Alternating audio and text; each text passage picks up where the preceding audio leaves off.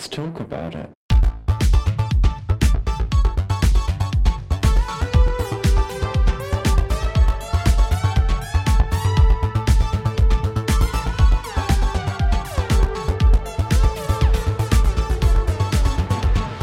Hello and welcome back to Thick Radio, the podcast where we talk about gaining, feedism, and everything in their orbit. I'm James. And I'm Tim, so let's get into it. Today we are continuing with our dinner table talk series. We have a few guests on the podcast today, and I'm going to let them introduce themselves one at a time. Hi there. My name is Ray. I've been on 2 episodes so far. I was the guest for the transgender, transmasculine episode and the mental health episode. Hi, my name's Tim. I was in the episode of Gaining with the Family. Hi, my name is Henry. I've been in 2 episodes. The first being new to gaining and what that is like, and the second being about social media and that orbit of how feedism and the media collide. Wonderful. Well, listen, everyone, thank you so much for being here today. It is an honor and a pleasure, as always, to have each and every one of you here with us. And today we're doing something, I think, as always, a little bit different. I don't think we have a lot of standard when it comes to our roundtable talks. It's always a lot to cover and a lot to get into. So today we're doing a bit of a mental health check-in. And I think, understandably, with the world we live in, with gaining, with various intersections that we might find ourselves at, there's a lot that goes on, and mental health is a big conversation right now, and it's a conversation that must always be had, a conversation that must be continued, and therefore we are here today. So listen, y'all, let's get into it. Let's kick things off. So, for everyone here present, let's ask the question, where are we at mentally? I think, personally, I'm doing a lot better than I used to. Recently, past few months, I've been really working on myself, really trying to improve my outlook. And I've really made sure that I am focusing on what my body and mind is telling me, and when I need to stop and when I need to take a break. My mental health is a little bit tumultuous. Is that the appropriate word? A bit rocky, I would probably say at the moment. Ups and downs in different regards in life, things, juggling different balls, things up in the air, work, life, family, friends, etc. So just taking some time, I think, to reflect, especially on the run up to Christmas, coming up to the end of the year, that's just like check in with myself and how things are going, and try and make some, decisions to start on for next year. For myself, that's always a question I'm asking myself is how am I? I find that I can really vary depending on the day. And with the work that I do, that can also really impact me. I can go in having a fabulous morning, and then I come home feeling absolutely drained of all energy and motivation to do anything just because of the work I do. We call it compassion fatigue, which is this idea of like you are just so exhausted with hearing everything that you kind of just you get jaded a little bit. And so it's a really big thing for me that I make a point of like, am I getting jaded right now? And if so, that means I need to take a break. So I think right now I'm doing okay, but who knows? That might change this upcoming week. So we'll just kind of have to see. Generally, I'm doing okay. Fall is the time of the year where things are a little bit weird for me. I have this tendency to nest for some reason. I have no children, but I still get this strong urge to nest as fall comes in. Personally, like I'm doing okay. I'm okay with the gainer community right now. I am seeing some progress on that front where people are taking chances. They're creating more prom-offs for people to meet up. It seems like more people are willing to connect than like during the throes of the pandemic. And then beyond that, I mean, I have to admit, I am having a difficult time with the negative things that are happening in my country and all over the world. It's a little hard because like I'm usually the person who believes hope springs eternal, and yet everything that I'm seeing is like diminishing that significantly. And so I've had to kind of take a break from watching any news outlets or clicking on any articles on Facebook or anything like that. It's just, it can be really overwhelming what's going on in the world. So I'm trying to focus on me. Mm. I mean, honestly, what Ray said about compassion fatigue ain't that fucking real. There's so many things happening, and understandably, people who are affected want everyone to know and want everyone to give time and space to understand all that. And between the differences of what's going on, it's like there's only so much emotional energy in the day.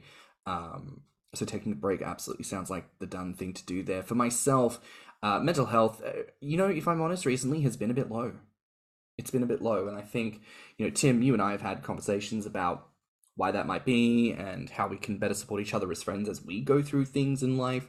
But I will say today in particular, I had a wonderful day. I woke up, I was going to go out and just get a couple of things that were missed on my grocery shop, and my partner had suggested, we go to this little farm nearby that we like to go to get some local produce. I said, oh, yes, let's go. And it was a wonderfully brisk day. And then it was a bit of a day of just random odd sod things that made me feel like things were getting done, very accomplished. And so that was actually quite a wonderfully healing day. So I've actually walked into this conversation with some very high mental health, which I did not expect to, based on how things have been recently. But hi ho, here we are. And I appreciate everyone sharing where they're at and what's been going on for them. And I think, again, this is that point of saying why we're doing this as a roundtable. Some of us are in very different places. Some of us are experiencing very different things. And it's all a part of that lovely amuse-bouche that goes into the weird, wacky, wonderful world of mental health. So I want to ask a bit of a different question here to kick things off. Like, do people here think that physical health and mental health are like directly correlated? Because I know that people talk about this, right? People are like, oh, if you're feeling sad, go outside and walk in nature, or like do some push-up, or like just do some gymming exercise, whatchamacallit. And I feel like obviously as a gainer, that is a bit counterintuitive. But just keen to feel the vibe of the room. What do people think? Does it have an effect? Does it not? Thoughts? I think it's more of a one-way streak than a two-way streak. I think your mental health can affect maybe your physical awareness. Because I know, like, when I'm mentally not feeling well, the way I see myself as a person is always going to be less.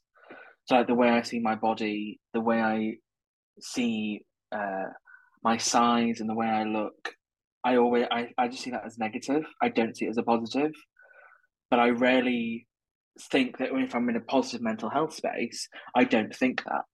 So I think it's like a one-way streak. It's more your mental health affects how you physically see yourself, if that makes sense. My perspective on that, I suppose I kind of see what you mean, Henry, and I do agree that it's like whatever you're feeling upstairs kind of escalates throughout the rest of your body, and not manipulates but controls you in a sense of how you live your life and the things you do and what makes you feel happy or sad, etc. I will say that for me, as well as probably some others, that sometimes my physical health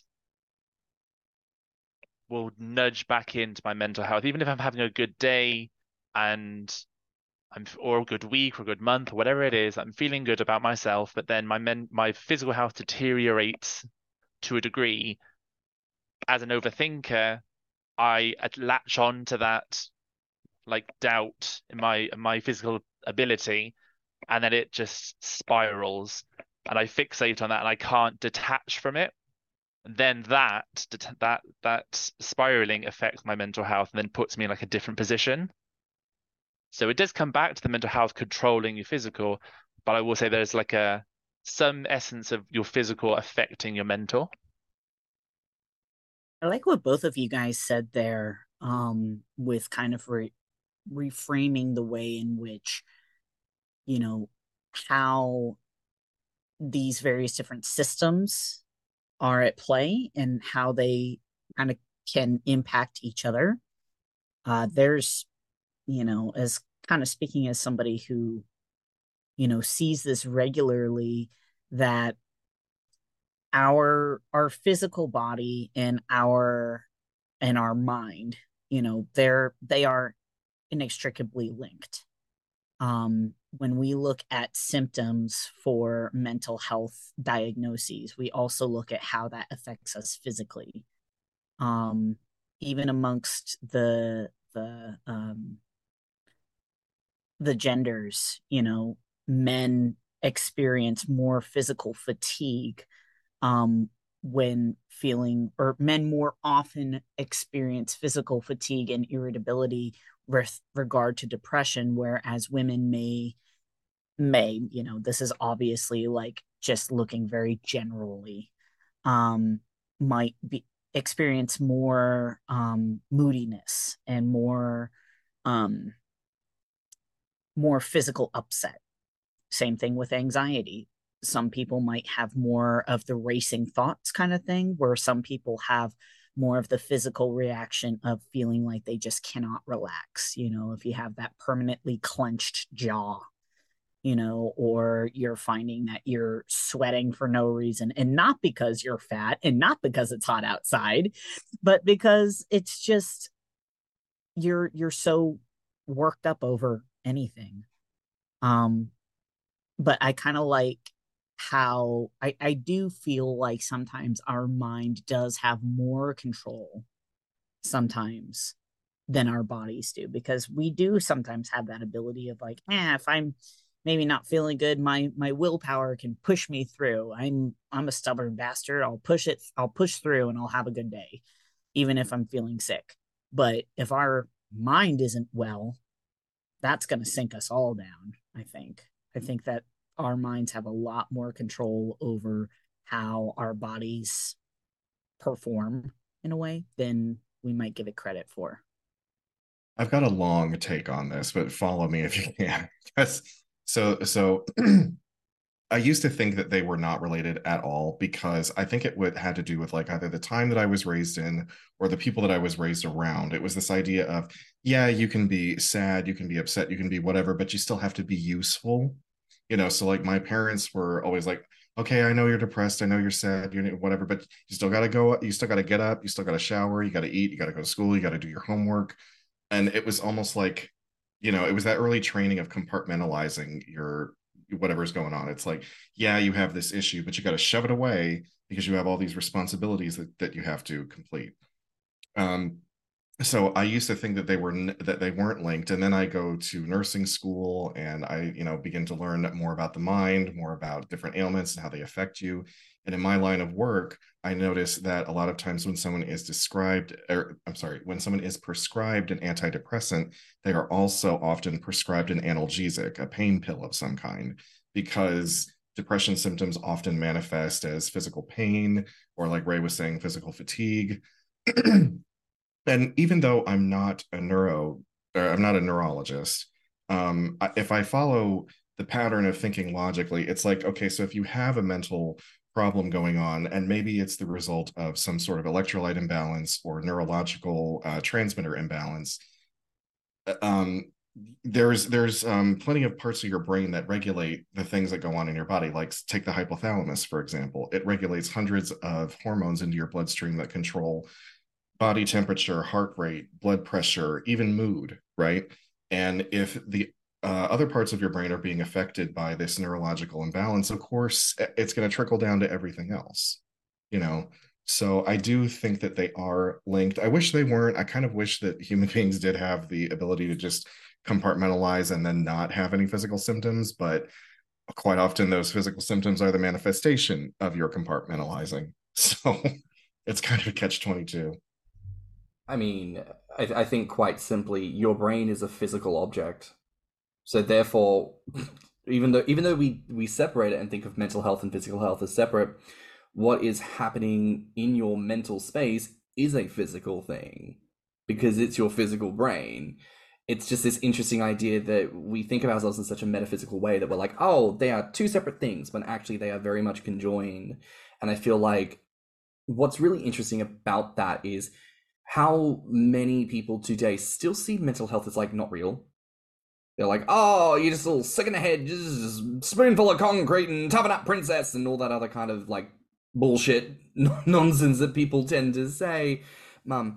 When you're feeling a little not great, and then you just kind of internalize that and go, oh, guess I am just overreacting. I think I just need to go back to work, and that good old work ethic will straighten me out.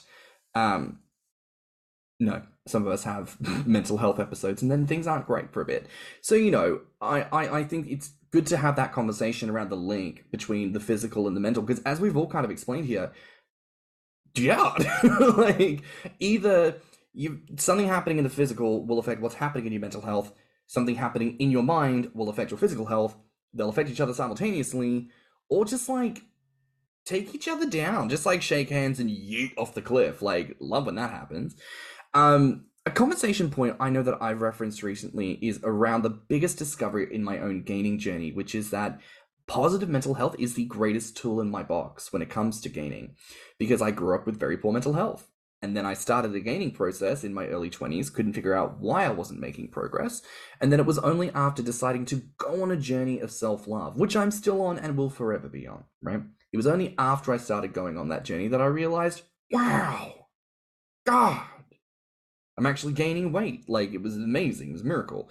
But no, it's not. It's just I was looking after myself and making myself feel okay. And so therefore, the natural response to positivity is, I might eat more food. I might imbibe more. I might enjoy myself more, right? So I feel like there is a very strong link, and I like that. And I like that everyone's kind of touched on that in different capacities, So I want to ask for y'all, what are some of the biggest tools in your box when it comes to tackling your mental health? I got a good one. And James, I think you already know the answer to this. For some reason, I really love trashy reality television, because no matter how bad things are going on in my life, I watch these TV shows and I'm like, well, it's not that bad.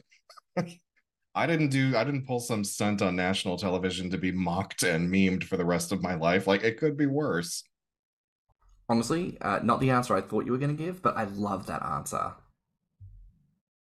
I truly thought you were going to say the dab pen, just like just hit it when you need it.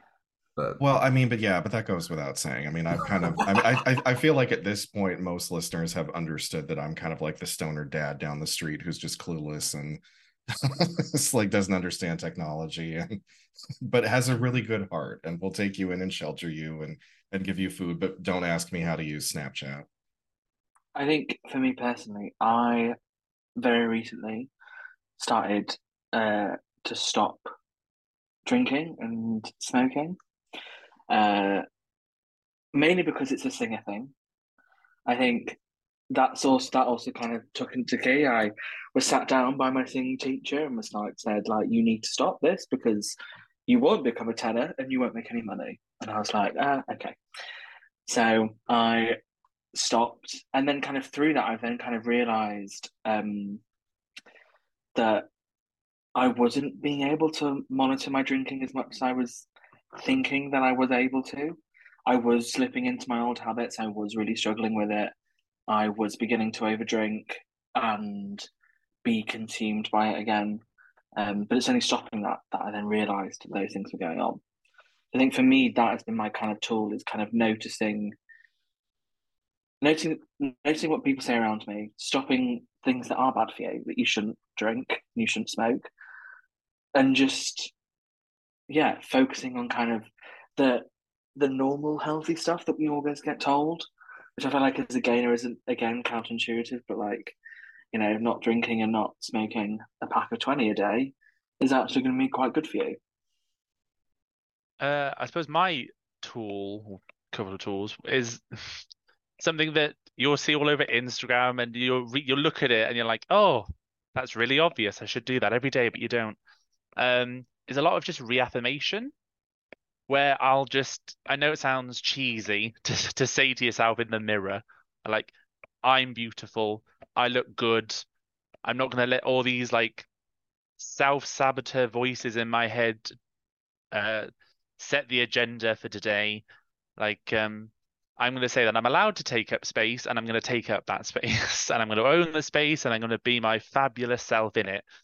Because it's so very easily just to get sucked down with other people telling you you're you're not good looking enough, or you're not fat enough, or you haven't gained as much as we thought you were going to, or um you can't handle as much as that other person, or all these other types of things. So it's just a case of like, or if you can't do it for yourself because you feel like you can't do it, have a friend. Have a friend that can say that back to you. Because I'll often do that. I'll ring a friend of mine, and I'll be like, I'm having a low day, and then they're just like, they're on it, like, girl, you look fabulous today. Flab, you look fabulous. Let's work. Fuck flexing, you're flabbing. We're loving it. And I'll instantly boost my mood and like, yep, we're gonna have a great day. Excel Tim, I love that you embrace the positive affirmations. It's weird, but for me, I've never felt like positive affirmations kind of worked. But for the people that they do work for, I'm so glad that they do. I'm so glad that they do. In my own toolbox, so to speak, in regards to how I maintain positive mental health, it's there are a number of things. Making sure that I get enough sleep. If I don't get enough sleep, I'm not in a good space. Making sure that I have my medications, making sure that I am engaging with people. That one is a hard one because I'm a quite a big introvert by nature. And if I had it my way, I would stay home and I wouldn't talk to anyone. But humans are social creatures. And to some extent, we do need to have some form of social contact. So I make a point that if I am going to be talking with somebody, it's going to be someone I know who is going to only, well, I shouldn't say only be positive with me, because there are times when you need somebody to be calling you out on your bullshit. But somebody who is beneficial to me in one way or another. So whether it's a friend who's there to encourage me, maybe it's somebody to call me out on my bullshit, or maybe it's somebody to provide me with some insight and wisdom, having that always super helpful. So taking care of my physical body, taking care of my mind, and taking care of my relationships. All of that, which is a lot, but getting that into a good balance will maintain me at least.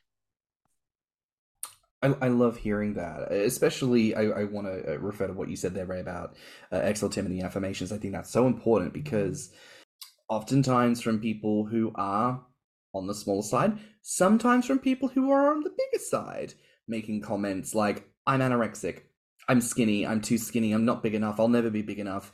And I don't think we take enough time to really recognize that when we ironically feed into that rhetoric too often, we become those people who are just miserable with our own growth. Like the thing that is meant to bring us such a huge source of joy, it becomes this depression because we're not treating it with respect. We're not loving on ourselves as we are where we are right now. So Excel Tim, those affirmations I think are so important, right? I know for me in my toolkit, it comes down to taking time for myself and being honest with myself about a lot of things.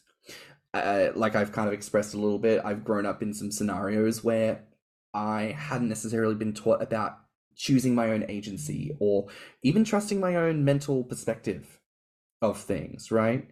To the point where often in the past I've gaslit myself about like the mistreatment I've received in the workplace or things that people have said to me where I'm like, I'm sure they didn't mean it like that. I know they often say things like that. And then of course it's always with the benefit of hindsight that you go, oh, they were just bullying me. And I fully let them because I did not realize that was happening.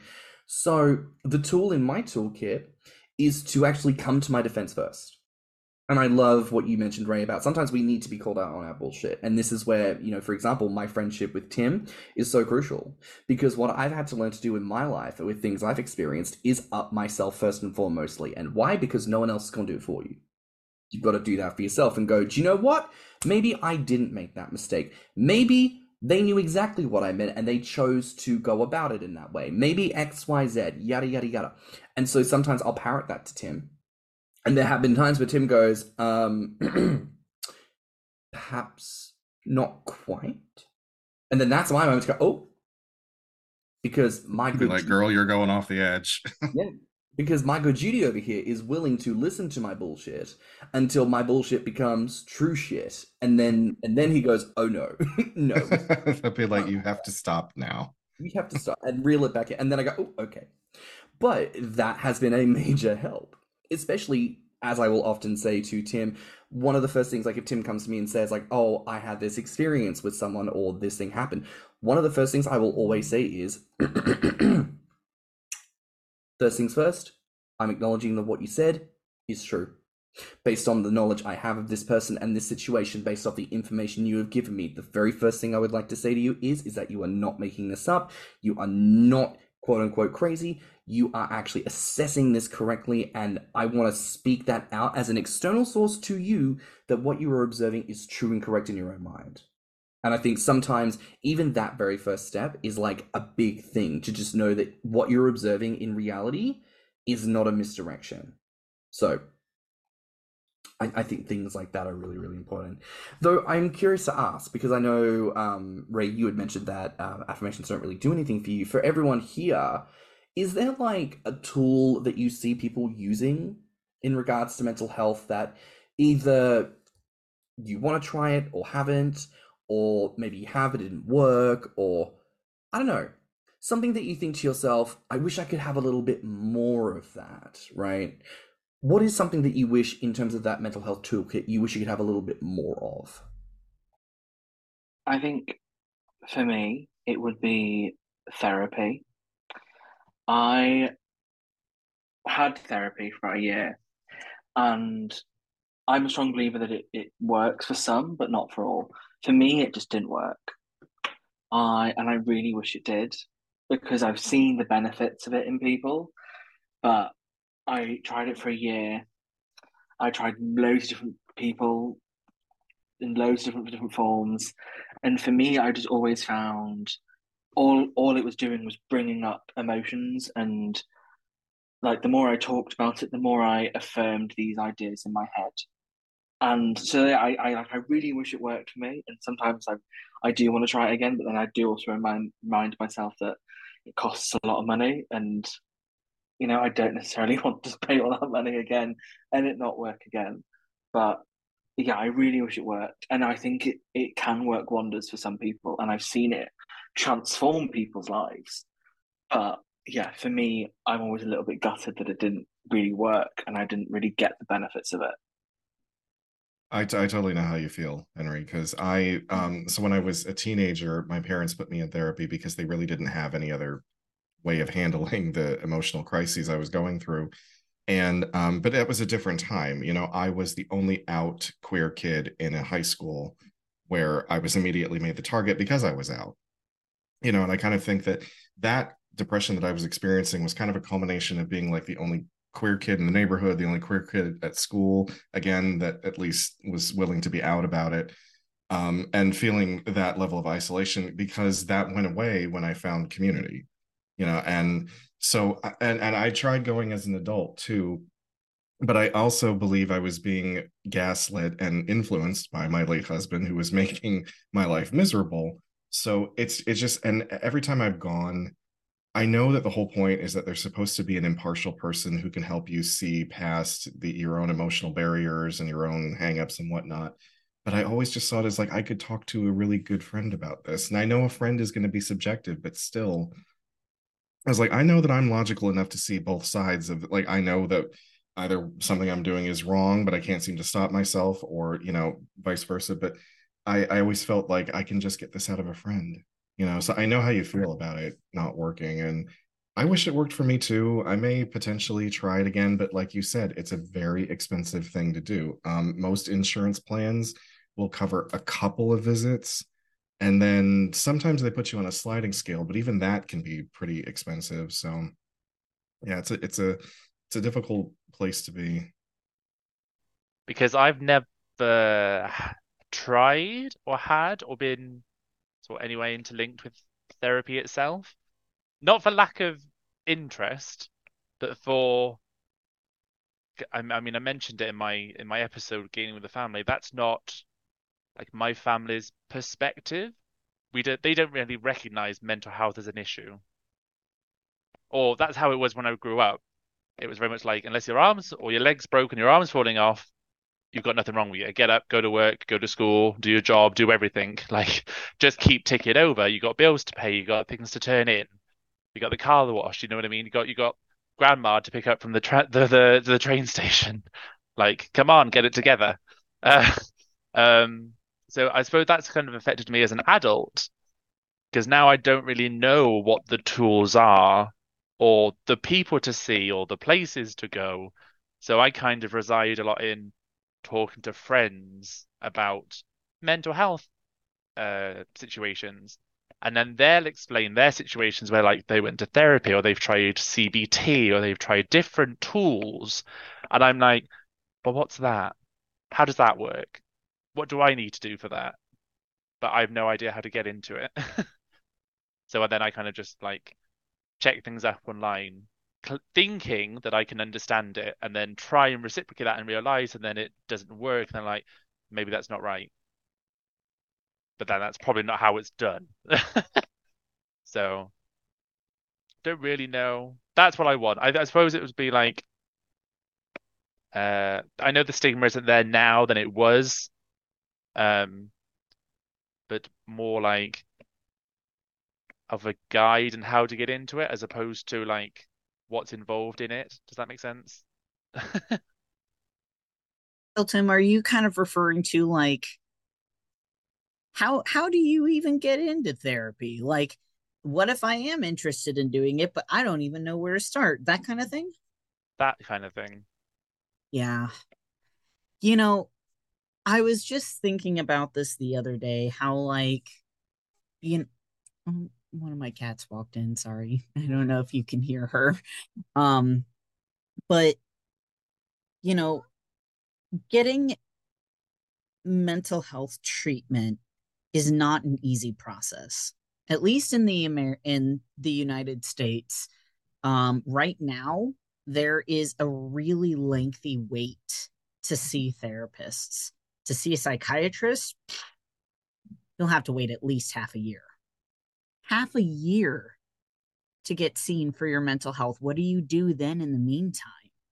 You know, and it's really quite sad because what that often means, at least in, and I'm coming from a completely different perspective and a different lens than maybe you guys are. um but unfortunately what that means is, as therapists, we are trying to take more people on. And I feel this a lot too, where it's like these people have been waiting for months to talk to somebody. And it's not someone who's just like, I don't know. I don't know if I really want to be here, but genuinely people who are like, I desperately need to talk to somebody. Please help. So we take on more people. Our hours go longer. We get more tired. Burnout happens. And then when we're burned out, sometimes the therapists quit. And then these clients are put back into the main pool of like, okay, well, I'll give you some resources and places you can go. But all of that hard work that you took to try to get to seeing me, the therapist in this situation, now you have to start all over again. Doesn't really make people want to keep going after they've had to wait months to see this one therapist just to get, dropped again. So hearing that, hearing how therapy was not effective for some of y'all, it's saddening to hear that, but I'm aware that it's not a thing that works for everybody. something that really sticks out to me, especially when we talk about that type of process, is really the kind of the problem with the fact that as a whole, our society, our global society, is not geared towards truly helping people who require help. I mean, Tim, you have said countless times on this podcast about how aspects of the healthcare system are just Solely for profit, yeah. solely for profit. They are not built to help people. There are waiting lists where there probably don't need to be waiting lists. There are problems that could be resolved, but that don't get resolved. Things that are kept behind bureaucracy and things that are kept behind a lack of availability that is out of control for a lot of people, you know. I have to parrot something that Henry said. You know, I had a bit of a moment a couple of years back now where I called into a local service, spoke with a GP about, you know, oh, not wanting to go into any details about like my life prior, but just saying, look, I wouldn't mind getting the chance to chat to someone. And they kind of probed. I said, well, you know, I've experienced some different bits and pieces. I think I'm doing okay, but I just would love to chat to someone and just work out if there's anything under the surface that I could get on top of, because I don't want to be that person who, you know, is working a perfectly normal job and then something snaps and they go on like a murder spree or something like that. I was just like, I just want to make sure there's nothing lurking under the surface that could be a problem. And she did say to me, like, you sound like you're doing great with things. So typically speaking, we wouldn't recommend you forward, because in order to get the referral, my GP has to basically be like, this person is enough of a potential danger or enough of a potential whatever to warrant putting them forward, right? Which was wild to me, because the whole point of a GP is just to go and check up. Like, why would you go to a GP? Oh, because I just want to make sure I'm not unwell. Oh, but you're not experiencing any obvious symptoms. Well, no, but I'm pretty sure cancer doesn't feel like it's destroying you from the inside out when you've got it. So I'm pretty sure I just want someone to once over me and just check that there's nothing lingering. You know, the crazy part is, as much as I feel we do experience that in the United States, because you will run across doctors and certain health providers that are like that, you'll also find the other ones who don't give a shit anyway, and they will just charge you out the wazoo for all these tests that you probably didn't need. They're more than happy for you to spend your money, and they're more than happy to keep referring you to things that cost all this money. It's like, it's so hard now to like, you really have to just do your research on not just the doctor, but like the nurse practitioner that works under the doctor and the entire organization that they belong to, because they're usually linked up to a larger group. So like, do as much research as you possibly can. Read people's testimonies, because what I love about the technological age is people will leave Google reviews on literally anything, and that includes doctors. So they'll be more than happy to like write their own testimony of like, oh, I had a wonderful time with this doctor, and someone else can say, no, he didn't listen to shit, and he put me on all this stuff I didn't need. Just do your research when it comes to medicine. So what ended up happening for me was I pushed and I was like, listen, I do really want to talk to someone. They're like, okay, well, we can schedule you in for a phone appointment. We've got your details. And so someone will give you a call. Took about 2 months, and then someone randomly called me, and I didn't know that they were going to call, but they called and they were like, hi, is this James? And I was like, yes. Hi, we've got the referral from your GP about talking to someone. Do you have a moment? I didn't have a moment, but I knew that it was probably going to be forever until I got talked to again. So I was like, no, I have a moment. Quickly, like, shutting down my computer and, like, running off to a space where I could natter for a bit to talk about my shit. And so even though I told them about, like, traumatic childhood things and, you know, whatever else had gone on in my life, they were like, listen, because you seem to be handling this well, because you're able to talk about the things that happened to you, we're not going to assess you as a high needs case. So what we're going to do is we're going to give you a link to this program, which helps you to develop skills. And that was the phone call. They sent me a link to this thing, which most of the tools on that thing were like, talk to friends, affirmations. And I was like, this is it? Like, I'm really glad that I'm not in a poor mental health place, but like, shit, I'm almost out here like, is this why people go into doctors' offices gung-ho crazy, being like, I'm gonna stab somebody, give me the thing? Because it's like, if this is the system, that's what you have to be in order for someone to give you access. Like, people talk the stories about like an elderly person or a homeless person robbing a bank with a butter knife, for no other reason than they're like, I'm not here to actually take anything. I just need you to call the police. So they'll take me to prison where I will get 3 square meals a day and healthcare. And I'm like, God damn, that is wild. So, I think just kind of jumping off that, so I've done a lot of work recently in a community centre, working specifically with people who uh, have really bad mental health, who are in really dire situations, using the arts to help them. And the story that we hear time and time again is I went to the doctors, they didn't do anything. I've come here, I've sewn a weird piece of fabric to another piece of fabric, and my day has gotten better. And I think it's that thing that I think people so often don't think about, that, and myself included, for years, that people believe that going to a GP is going to solve everyone's problems. And I think it's so important that people kind of not realize, but kind of like open their minds to this idea that our mental health can be resolved in many different ways. It doesn't have to be through calling up a GP and waiting for months. You know, that's an option if you want to, if you think that's what you need to do it. But, you know, I'm also a big advocate for going to these groups, going to these, like, you know, tea circles where it's like you, and it's always like, I was like, oh, it's just a bunch of old women. It's like, no, because usually it's run by someone, like, it's run by groups that can help you, and it's run by people who know what they're doing. And I think it's so important, these things and these places. And so often I've seen people's lives change and better because they've gone to a sewing group on a Thursday afternoon. You know, it's like it's such a menial thing. It's such a small activity, but just going to it, just being open and willing to go there, that is such an important step in the right direction. And yeah, I just think it's so important.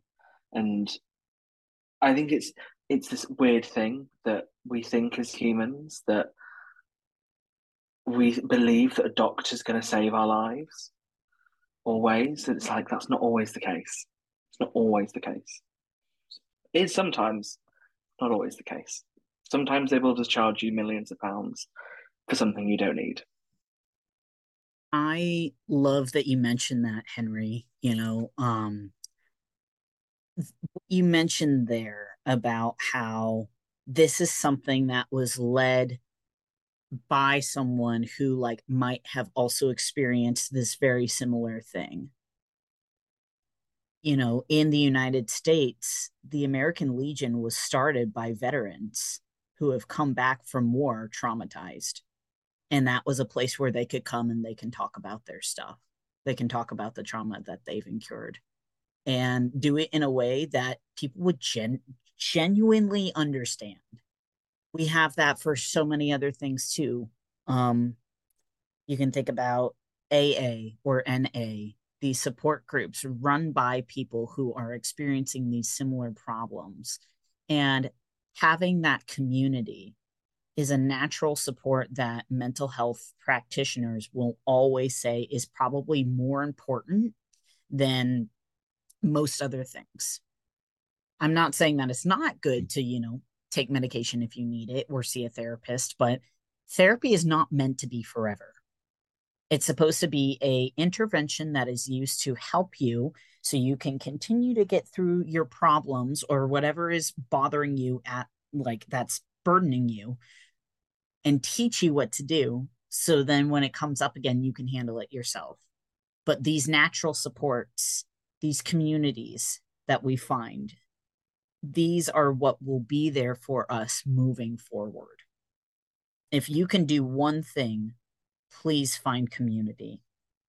I mean, listen, that brings us right back around to gaining, because ain't that the whole point of community in this community?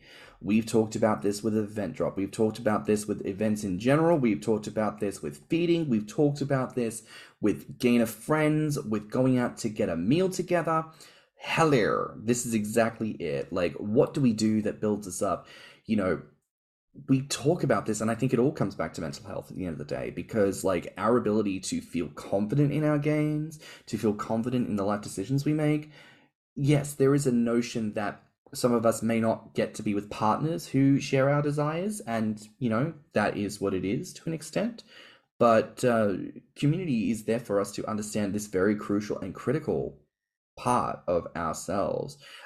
I think it's something that a lot of people have comment on when they go to their first major event. It's life changing because when you meet your first gainer, you're online, you talk to people, you could have done it for decades, but the very first time you actually meet someone in the flesh, it really rocks you to your core where you go, this is real. This is really fucking happening. It's mind blowing. So listen, we're talking community, and this is absolutely the key.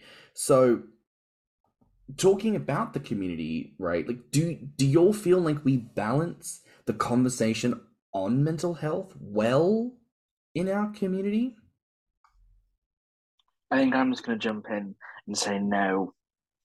I think, and I don't think this is saying bad about the community, but this is a community driven by sex and driven by sexual ideals. So, and that's, I think, for a possibly for a majority, I'm not entirely sure. I've not encountered a majority yet. They're there for fun. They're there for something a sexual encounter. They're even there for romance. And I don't think often that's something that you don't you don't want to deal with sex and mental health. They often don't go together. And I think it's where like sometimes some guys maybe don't enjoy it when people do get vulnerable because if for me if I'm getting vulnerable, like I'm telling you my life story, and often then people run a mile because they're like that's a lot, but I don't think it's a thing we balance because we just don't they don't mix, they don't, it's like them if they don't want to mix, and I don't think that's a bad thing, but I think it is something that we need to take into consideration. No, absolutely. I was going to say that there's such a heavy emphasis in the community of physical attributes that people forget the mental attributes. So many people will just scroll through Grommer and they're all they're interested in is the next biggest person they see on their feed. Or if five people message you, the person that's most likely going to get the attention is the biggest person, if that's what you're into, or the most muscular person, etc., etc. But there is just a disconnect, it feels, in the community between respecting respecting and validating their physical attributes and their appearance and their goals and their gains and everything they've achieved. Fantastic, that's brilliant. But also just remember they're people. Let's validate their mental health as well as their physical. Let's just remind them that even if they haven't gained as much weight as they wanted to or they thought they were going to, that they still look great. They're not forgotten about. They're still loved. They're still like welcome in the community. You're not immediately marched out if you haven't put on 20 pounds in your first month of membership. Do you know what I mean? Like there's no there's no way bridge into this community. Call it out because at the end of the day, each and every one of us is valid, and people have a tendency to do that. You're not fat enough for me, or you're not the aesthetic that I like, you're not this, you're not that. And it's like, baby, we all come from struggle and trauma, and why we gotta come into this safe space and literally do that to one another, that is far too much and very unnecessary. I mean, to pivot slightly here, I want to ask Ray, from the conversation we had today, what is an aspect of mental health that maybe would be good for us to focus on? Well, one thing that I always try to emphasize with people is knowing at what point, like, is this something where I do need to seek more professional help? Um, you know, from what I see a lot, um, and it's all about, being in tune with yourself and kind of understanding and really knowing yourself. People will come into therapy when it's the 11th hour when it's like I am doing my absolute worst. I am like on the brink of destruction kind of thing. And that's good. If anything, like James, when you were mentioning, like, hey, I'm coming in because I'm a little concerned, I want to make sure things are okay, like, that is amazing. That's like, more preventative care. And actually, in the United States, most insurance companies will not charge or have very low copays for preventative care, as opposed to care that is like, hey, I'm sick right now, please help me. Because they want to try to, I, yeah, I mean, you can look at it through a number of different perspectives, but, you know, being able to know how to take care of yourself and be able to get those tools to know how to use them right before things go south. So what I try to encourage is like taking pauses to really check in with yourself. Am I doing okay? Am I noticing changes in myself that don't seem healthy? Whatever that word means to you. And knowing when it's like, okay, I think this is something that I need to seek extra support with, whatever that looks like. Is this something that is beyond my capability, just within my own self to manage? Or is this something that I need extra help with? Because sometimes you do need extra help with, or sometimes, yeah, maybe you are capable of managing this, but right now it's just a little hard. So you just need to push through it because nobody said life was going to be easy. So maybe it's something where, yes, I know I can do this. It's going to be hard right now, but I can manage. Or, nope, this is really hard. I genuinely need extra support right now. I mean, if I can ask here, maybe a little specifically, Tim, XL Tim, I should say, as someone who is as exceedingly large as you are, I mean, do you find that that leads to specific mental health moments or experiences that you'd be willing to share with listeners? Oh, wow. No, I'd say yeah. I'd say there are pitfalls, or there are things that I didn't anticipate happening that have happened and are still happening. Because I think the rhetoric is for a lot of people, is that keep getting bigger, everyone in the community will appreciate it, you'll be revered because you put on so much weight. When in actuality, it doesn't work like that. The It's not size equivalates like notoriety, or like you're not going to be just praised because of your size. It's like that, and that's not what I went into this thinking, but it's because there's always going to be somebody bigger. There's always going to be somebody with a better body shape. There's always going to be somebody that's got a bigger belly, bigger moves, bigger ass, thigh, whatever it is that attracts you. There's always someone better. Um, but I suppose for me as a bigger person, what I never really anticipated, which is really obvious when you think about it, but it never really twigged, was that how debilitating the loneliness aspect can be, which I think a lot of people forget because they just say, "Oh, 500 pound super chub, that's got to be incredible. Don't you feel so happy with your life all the time?" And I'm like, yes, I do to a degree, but there are also days when basic tasks become too much for me at my size to do, which then impacts my mental health because I don't feel like I've got the energy to do all of these things. And then my list of seeing friends or family or doing things with people on the weekend drop because I don't have the energy to do them. And people are so caught up with how you look outside of the bedroom, outside of the feeding session, when you take your hand out of the fridge, um, life ticks on, and you're 500 pounds all the time, not just in the scene, not just on the web session, not just on the video, not just while eating that pizza. Like you can finish, turn the camera off, and then you're still 500 pounds, but you're alone. and there is nobody else with you. And if you're struggling to do things, no one is there to help you. You've got to be independent and be strong enough, willed and physically, to be able to do everything that a 200 pound person can, especially for those people that aren't in relationships, or some of those people in relationships that don't get the support from their partner. 100%. Conversations about fantasy and reality, conversations that people don't want to address, and yet this is a very real thing, a very real experience. I mean, to contrast that, Henry, you're quite plump yourself, but as a younger person, like, what is your take on?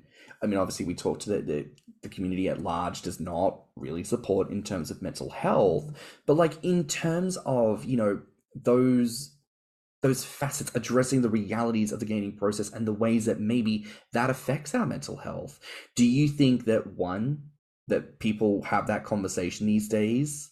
And two, do you maybe observe those struggles in maybe older or more established members in the community, at least by your observation?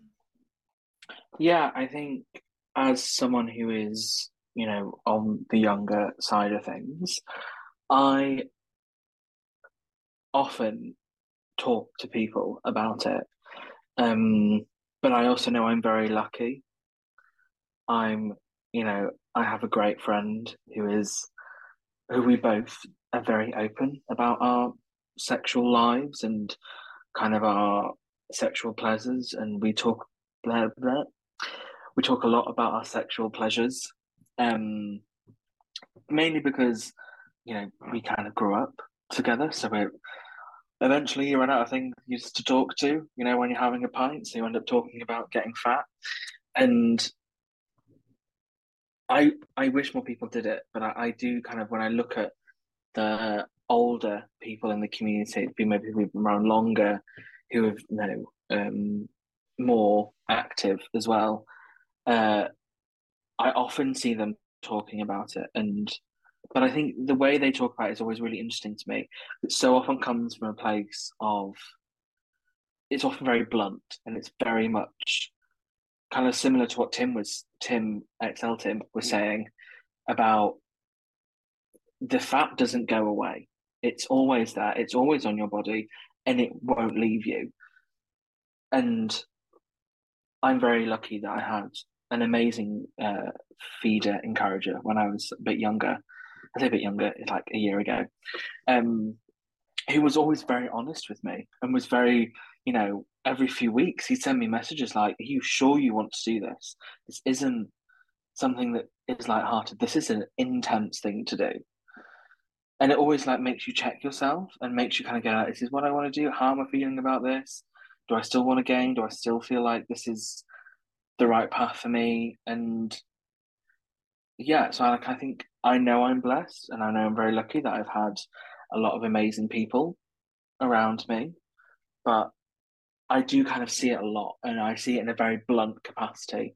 Like it's very much people telling you the truth, whether you like it or not. I think this has been a really good episode just to talk about what we're all experiencing, and I think, especially from what Ray said, some very necessary knowledge about things we can do, especially as far as things are preventative. So I just want to ask everyone, what are some closing thoughts on mental health you want listeners to take away from today's conversation? I mean, it's a field that's constantly evolving. You know, like any other science, we're discovering new things about it all the time. And you know, one of the unique things about therapy, psychopathy, psychology is that a lot of it's theory based. So someone can come up with a new theory, and you know, maybe that one works for you. Some people like other ones that have been that have come and gone over the years. I, even though I didn't get anything out of therapy personally, I never discount it as a science. I'm not one of those people who's just like, oh, what the hell do they know? You know, like I respect it just as much as I respect any other science. And I think everyone should too. Like you'll probably encounter people in your life who'll tell you, oh, shrinks don't know anything. It's just a bunch of talk. It's yada yada. But that could be the exact thing that you need, you know? So don't let other people talk you out of it either. I think I'd say to people, step away from the screens sometimes. Kind of going back to what I talked about in my previous episode, last time I was on, social media is all consuming. And if you are not careful, you will live your life on these phones. And, as lucky as we are to have Grommet, I think if you want, you can scroll for a lifetime. And I think sometimes it's really important just to step back and to focus on the real things in the world. A screen is just that. It is a 2D image. That's all it is. We need to focus on the 3D things in our lives. And another thing I want to add to that is your brain tells you something for a reason. You get scared because you are scared. You get happy because you are happy. So listen to your brain. The brain is an incredible thing. Listen to it. It will tell you very important things. I suppose mine is just to reach out to your friendship circle or other people in the community that you've spoken to or you want to get to know, and ask how they are. It might seem a bit of a daft opening message to somebody, but I would much rather see that message from somebody's like and asking how I am, as opposed to the you look big, you look fat, you look sexy, all this kind of jazz. I'm like, I would rather that. And it's just a case of just checking in with your friends, in the community and outside of, just to see how they are, just to lend them your ear for like 5-10 minutes and have a chat about things, how their life's going, take an interest in what they're doing. Because I find that it pays tenfold on the return. If you reach out to 10 people and spend some time with them, they're gonna return the favor back to you when you need it. And sometimes when you crucially need it. Well, I don't know what else to say that hasn't already been said at this point. There's already been so many great things that have been mentioned. Henry, I love what you mentioned about social media. I think it can be a blessing and a curse at the same time. And Excel, Tim, what you said about reaching out to people, always super helpful. Being able to check in with yourself to know when it is that when you know that you need someone. If I could give only one other little nugget of advice, I suppose, in kind of concluding this, is that everybody comes with their own yardstick. Don't measure yourself based off of another person's yardstick, because we're apples and oranges. We're all made differently. It's not appropriate to measure yourself off of somebody else's measurements of what somebody else might count as success. That's not your measurement of success. It's worth having a conversation about, what do you define as success for yourself? What do you define as a good life? It doesn't have to be what everybody else's is. So take some time to ask yourself those questions. Maybe that might help direct you in a different way, or help you move forward in a way that is more beneficial for you. And truly, this has been an incredible episode. And if I can say one thing here to close out, and I know I've said this before, one of the greatest things you can do when you are feeling kind of trapped in your own mind is to focus on other people, because it immediately gets you out. If you are stuck in your trauma, in your sad place, look at other people and think, how can you give them the help that they need? How can you invest in other people and also celebrate their joys and their victories? You may find that something that you need, and all you need, is just a bit of distance. That, of course, doesn't besmirch anything else that you might need in that moment, but sometimes that is what we need. So, much like Henry said, listen to yourself. Give yourself a fighting chance. But I think this has been an incredible episode. And I just want to say thank you again to every single person for being here today and giving of their time. So if I can ask, where can our listeners find each of you online? And we'll go with Ray first. You can find me on Instagram at Translardvark. You can find me on Grommer as Butterball T or on Instagram as Butterball Belly. And you can find me on Grommer at Henry the Pig, or on my Instagram, which is Henry_ETH24.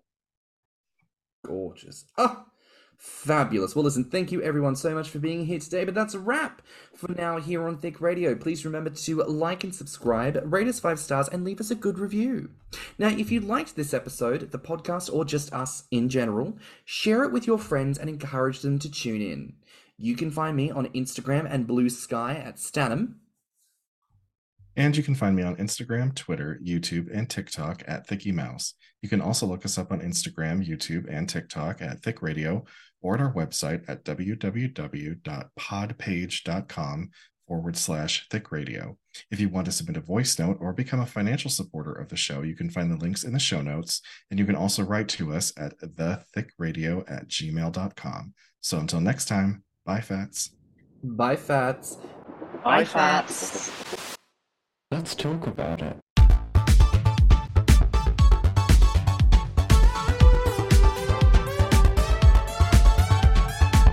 Thick Radio is a Patreon and Enter app podcast produced by Stan and Thicky Mouse. Mixed and mastered by Stanham. Our artwork is provided by Lokitu. Our theme song is provided by Body by Cream.